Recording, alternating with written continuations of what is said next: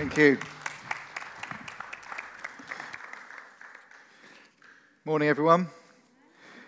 It's great to be bringing God's word to you this morning on an amazing subject. We continue our series in grace, and we look at grace that forgives. And my wife's just currently exercising that towards me as she says, "I didn't know about the bonfire night." It's like, did I not tell you that? Sorry, dear. Yes, there's a bonfire night on the 2nd of November. Yes. Anyway, the gospel makes it clear to us that we deserve, we are saved from God's judgment through grace and faith in Jesus' life and his death for the cross. We don't earn it. We can't add to it. It's a complete work of God that is given to us as a gift. Grace is God giving us what we don't deserve as we put our faith and our trust in Jesus Christ. We were in Adam, and now we're in Christ. It's like being on a bus that is headed for destruction and changing and going onto a bus that is headed for life. This expression of being in Christ is actually one of Paul's favourite expressions. He uses that phrase or a similar phrase over 164 times in his letters. By grace, we as Christians are in Christ, and our legal status before God has been changed. And he gives us the Holy Spirit to empower us to live for him. So this is what we're going to be looking at this morning. Jerry Bridges, in his book on the discipline of grace, says this: we are saved by grace, and we are also sanctified by grace as well. The word sanctified basically means that it's God helping you to live and think in a way that pleases him. It literally means set apart for God. Your life is set apart for God. You see, so you don't get saved when you put your faith in Jesus and then have to try and please God and do the good works in your own effort. No. That grace that saved you, that led for you to be forgiven, is also the grace that enables you to live for God, enables you to live a life that can please your Heavenly Father in heaven. It's that grace that enables you to do those good works that he prepared beforehand for you to walk in. You know, recently it's getting towards autumn now. You can feel it in the weather. We bought a hedge trimmer, and I was trimming the hedges as you do. They're fantastic devices, aren't they? They just make trimming the hedge so easy. And that bit's gone, and that bit's gone. And I was just getting into it, and I was just coming up to the end, and you guessed it, and I went through the wire, and bang! This big explosion happened, and I was glad I wasn't too close to it, and fuses and all that sort of thing blew, even though I had this trip plug that didn't seem to work. But anyway, don't tell Rob Sutton, otherwise I'll be in trouble. Oh, hello, Rob. Yes, this device that I had bought that was fit for purpose, it was great, was all of a sudden there, motionless, powerless, no longer able to do the job it was designed for or to do the job that I had chose it for. It had to be connected to the power source in order for it to work properly. And I want you to keep that image in mind, not the fact that I nearly killed myself by chopping it through. God spared me that, but the fact that that hedge trimmer was useless as long as it wasn't connected to the power source. You see, because the same grace that saves you is also the grace that sanctifies you. Remember this today, because we're looking at grace to forgive today, or grace that forgives. And there's just two simple points I want to bring to you this morning. Firstly is, by grace we are forgiven. And then secondly, by grace we can forgive. For the grace of God enables us to be forgiven through Jesus Christ. And through the Holy Spirit, it empowers us so that we can forgive. So by grace, we're forgiven. Let's look at my first point, and the text should come up on the screen behind me. The Apostle Paul, he sums up the gospel to us in 3 verses in Colossians 2. And he says this, "And you, who were dead in your trespasses and the uncircumcision of your flesh, God made alive together with him, having forgiven us all our trespasses, by cancelling the record of our debt that stood against us with its legal demands. This he set aside, nailing it to the cross. He disarmed the rulers and authorities and put them to open shame by triumphing over them in him." Paul highlights the fact that although we're alive, actually in terms of our relationship with God, we are dead. And this broken relationship is actually what the Bible teaches us leads to our physical death as well. In the Old Testament, the reason why Paul brings up circumcision there, in the Old Testament, circumcision was a sign that the people of Israel belonged to God. And so what he's saying there is, look, you were dead. There's no way a dead person can save themselves. You were dead before God. And also, you didn't even belong to God. There's no hope of us saving ourselves. We weren't even interested in God. Certainly, that's many of our experience before we became a Christian. But God is the one who intervenes. It's God who took the initiative to reach out and to save us and make us alive in Christ. God is the one who, through Jesus' perfect life, he who never sinned, chose to take on himself your sin and my sin so that we could be forgiven, so that we could know God, we could know his goodness towards us. That's the grace of God. It's freely given to us, and we are freely forgiven in Christ Jesus. All the things we've ever done, all the things we've ever said, which is much more, and all the things we've ever thought that is offensive to God, he takes. And remember, God remembers everything, so they're always before him. They're always like recorded before him. And he takes them, and he, when you put your faith in Jesus, places them on Jesus, on the cross. They get nailed to the cross, as it says here, so that we can be forgiven. We can be made righteous. The legal demands of God's law, of God's righteousness, are met in Jesus. His wrath against the things that we've done wrong are poured out on him. And in his grace and in his love, through faith in Jesus, that all that divine justice, all that righteous wrath against those things are put on Jesus instead of coming towards us.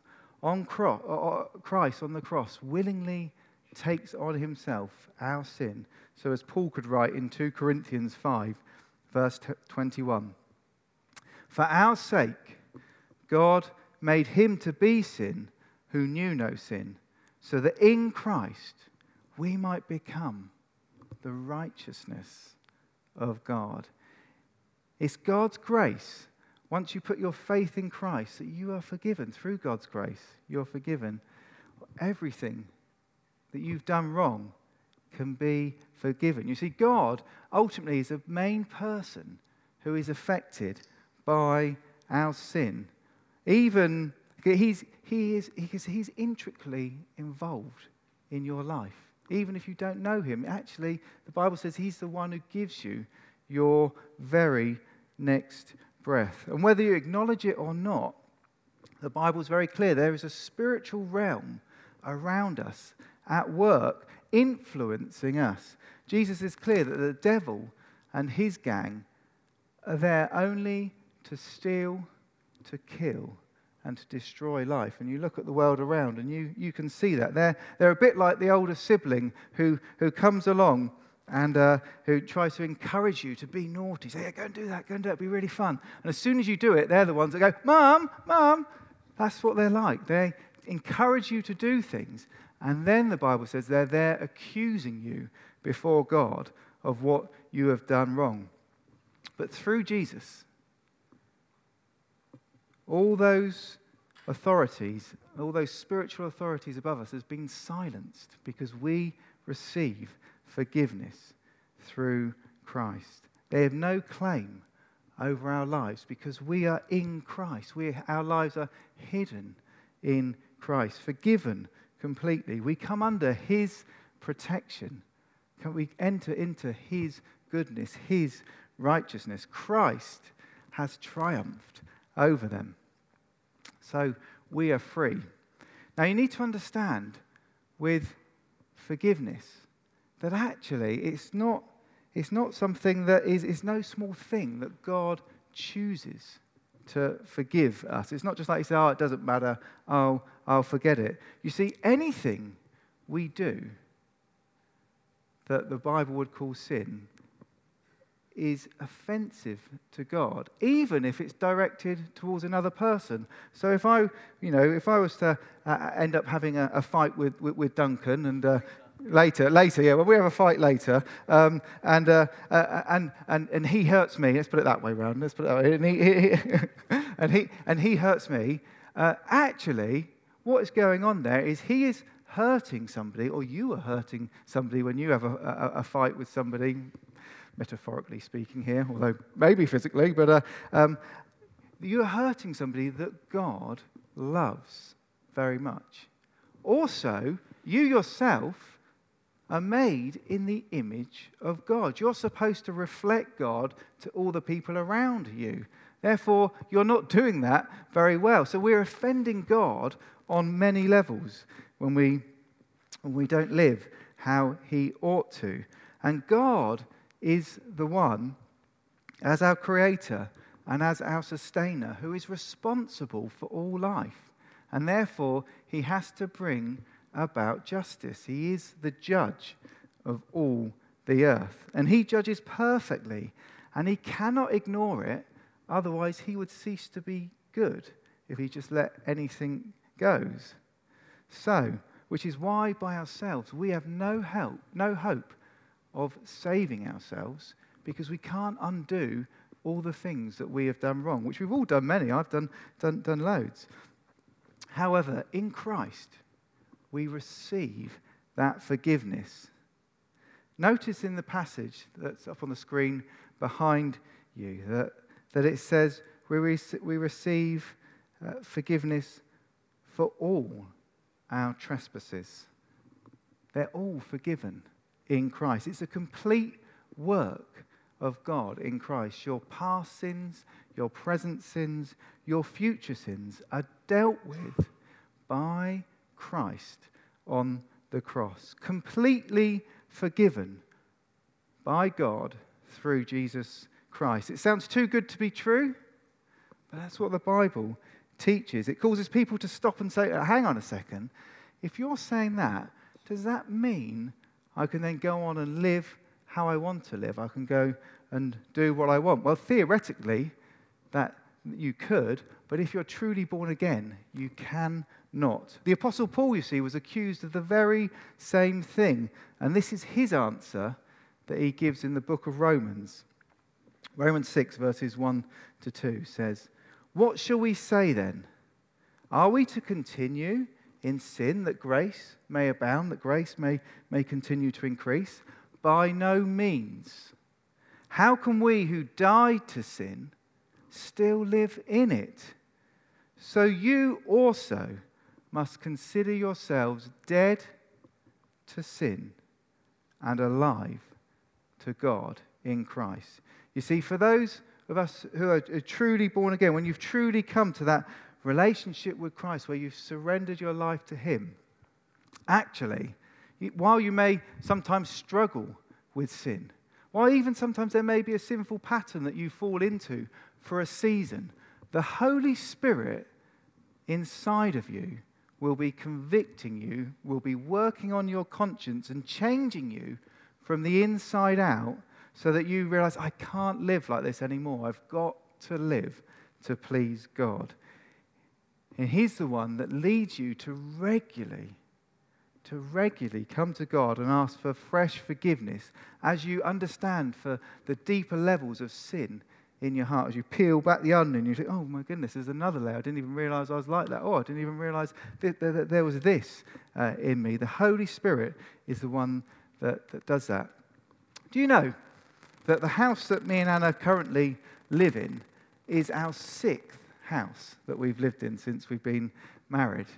And so you can imagine, in that time, 6 places we've lived in, lots of rooms, lots of decorating has occurred in that time. Now, looking at Chris, I shan't say much, if any, decorating has been done well in the house, but decorating has occurred to the level that me and Anna can do in that time. And do you know, I've learned something over this time. I've learned that it's actually quite tricky to paint a wall white, as simple as it sounds, but to paint a wall white, to make it completely white, well, when the lighting is suboptimal, when the light's not there. You're there and you think, yep, I've done it, and my methodical painting method means that it's going to be perfectly covered all over that wall, and we go to sleep happy that night and slightly high from all the paint fumes because we never opened the windows properly and all that sort of thing. And you wake up in the morning, want to go and admire your good work, and you look at the wall, and in the morning sunlight you say, I would say there's a few little touch-up jobs needed here and there. Anna would say there's a lot of extra painting still required. I'll let you work out which one you think's right, but anyway.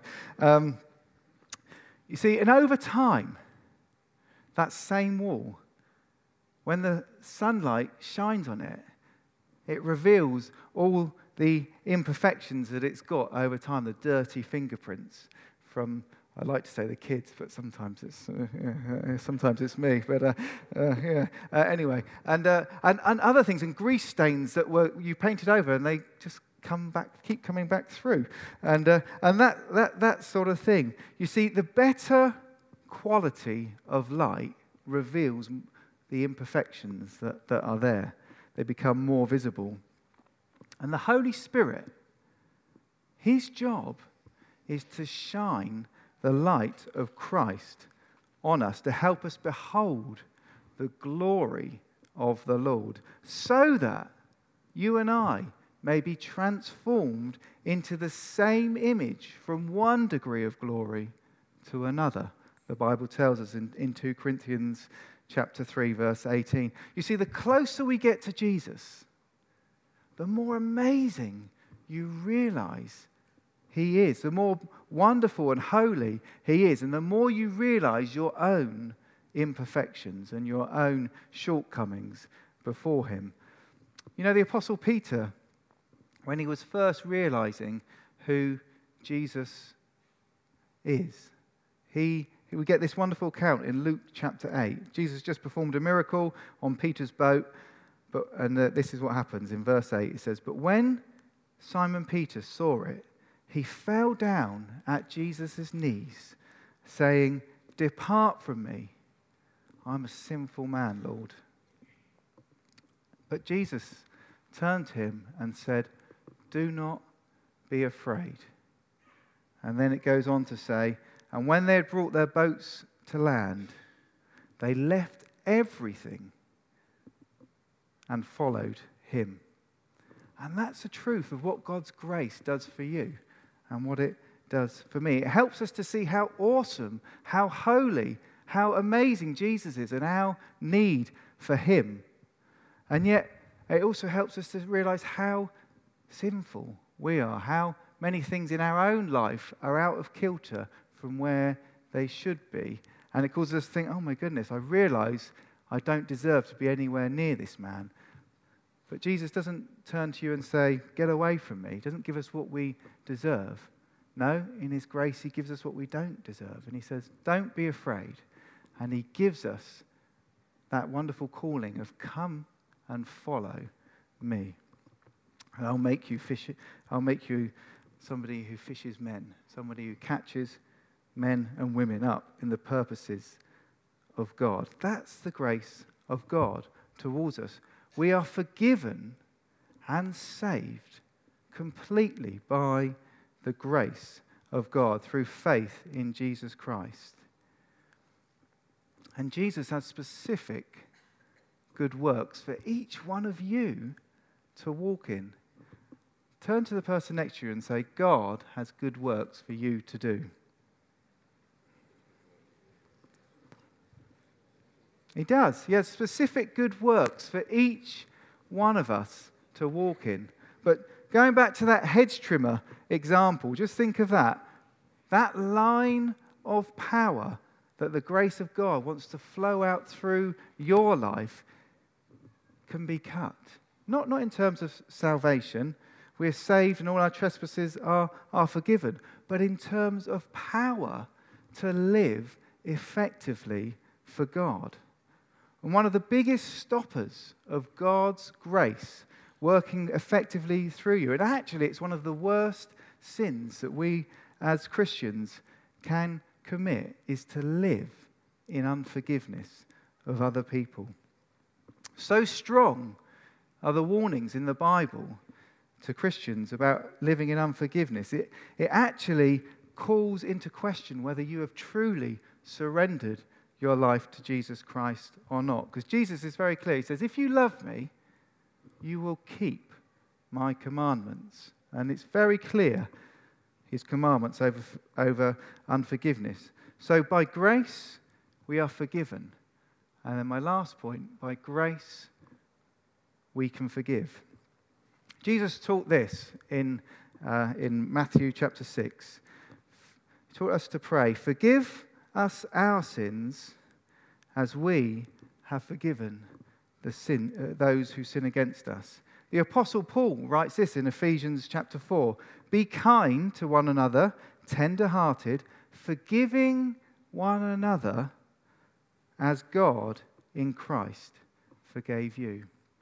That same grace that saved you and forgave you is now wanting to sanctify you, to make you more like Jesus, make you live in a way that pleases Jesus. And that involves not only you pointing people to Jesus and saying, actually, you can get forgiveness through him, but also you demonstrating that forgiveness to those around you.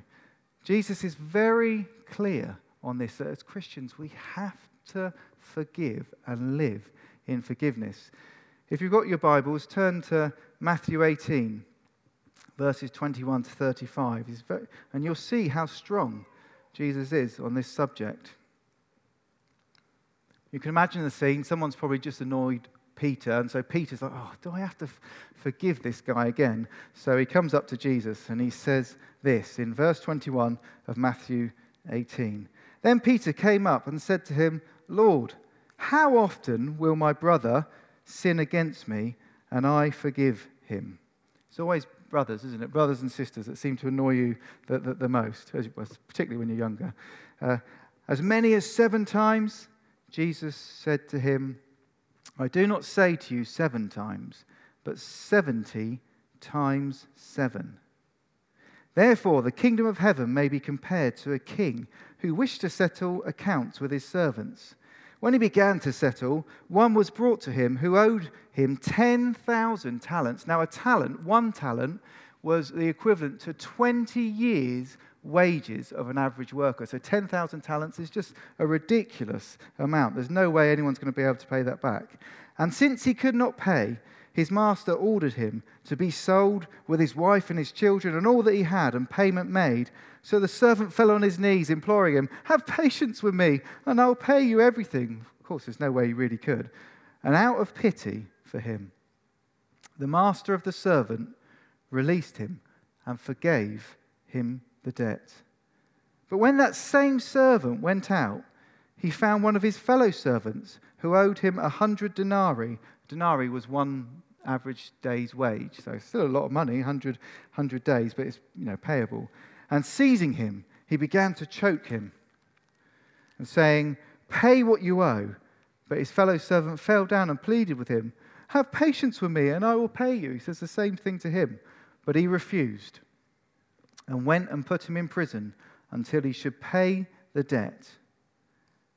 And when his fellow servants saw what had taken place, they were greatly distressed, and they went and reported to their master all that had taken place.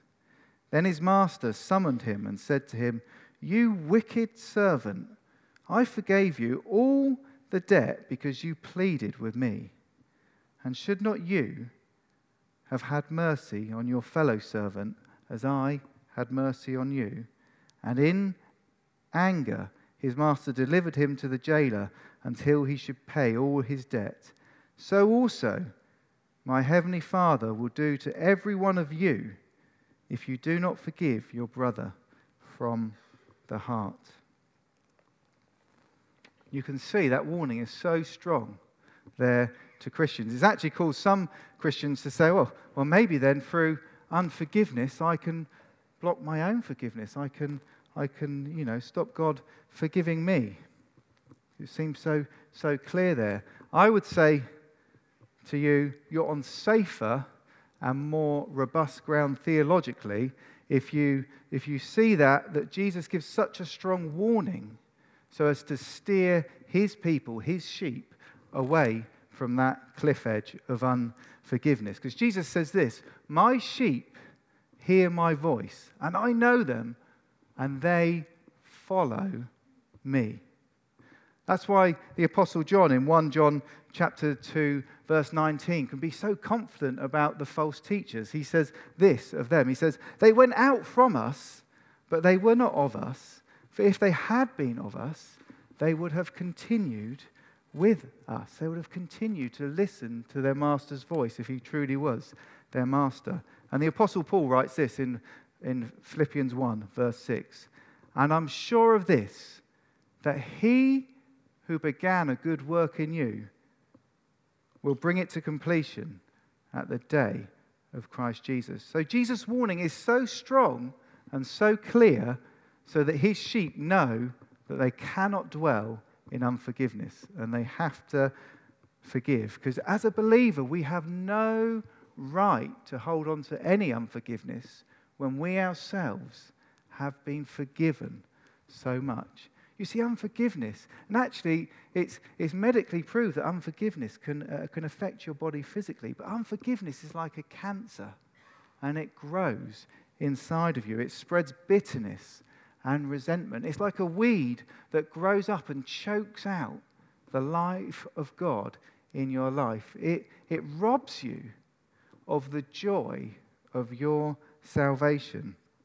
And it's actually sinful as a Christian to hold on to unforgiveness because the Bible is so clear on it.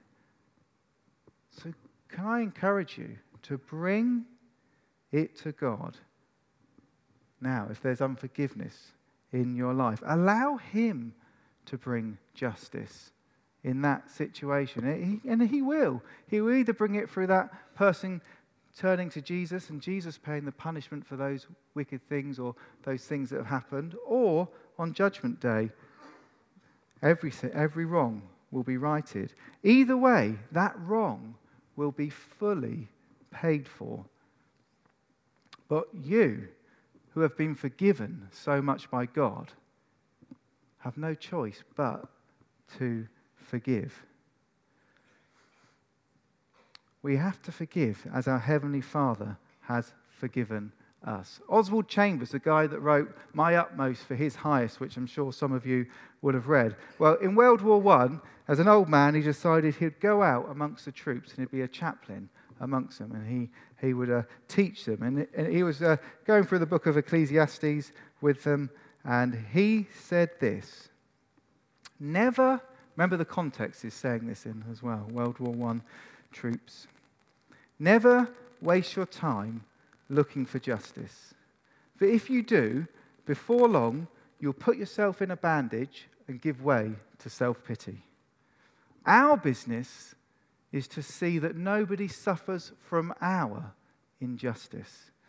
So don't worry what people have done to you. Make sure you're not doing anything to anybody else. Thomas à Kempis, in his classic book, The Imitation of Christ, says this: all too quickly, we feel and resent what we suffer at the hands of others, but remain indifferent to the sufferings we inflict on other people.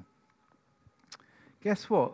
The things that you and I do that are wrong impact the people around us in our lives.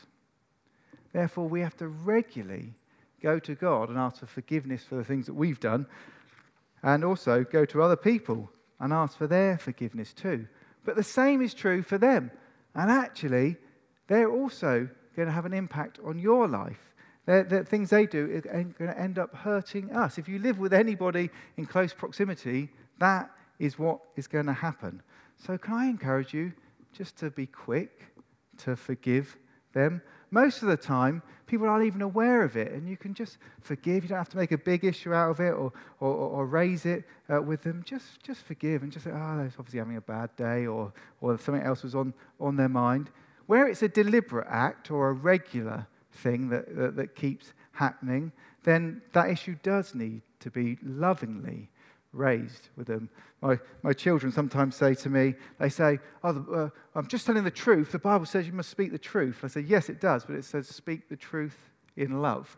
There's a big difference between just speaking the truth and speaking the truth in love. So to help you do that, in the first instance, I'd tell you or encourage you to go and speak to your life group leader and say, look, this thing keeps happening. Can you help me to make sure I deal with this situation in love?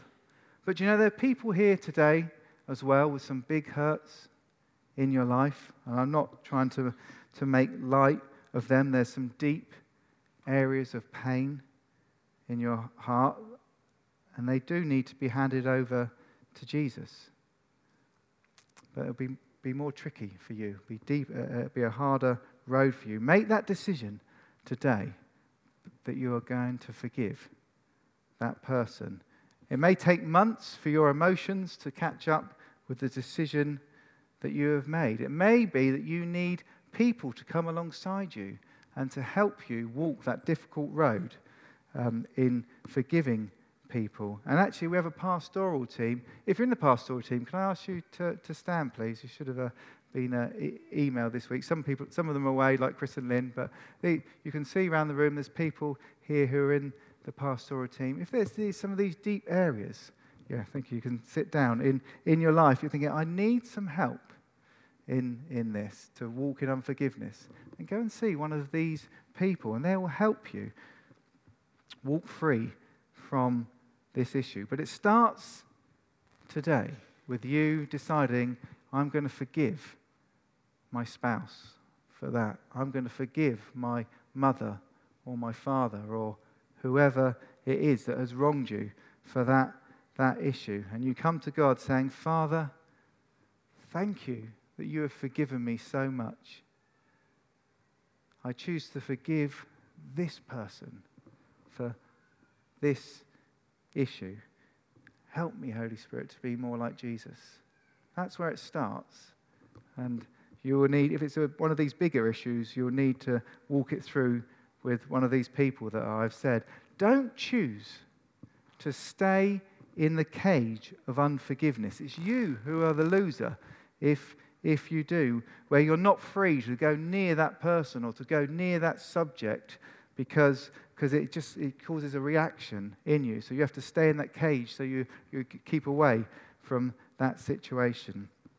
Trust the judge of all the earth to deal with it, and know the freedom of a grace that forgives. My friends, for those of you here who don't have big areas that you think, actually, I don't have big areas of unforgiveness that I need to deal with, well, praise God for that. However, there will be lots of small areas that come your way that could so easily put you in a bandage and think, why do people treat me like this? Why? It's so unfair. They're so mean to me. Be quick to forgive and be quick to ask for forgiveness of other people so that the grace of God can flow through your life into the world around you, and you can know the freedom and the joy of a grace that forgives. For the grace of God enables us to be forgiven through Jesus Christ. And through his Holy Spirit, it enables us to forgive. Amen? I'm going to invite the band to come back up here.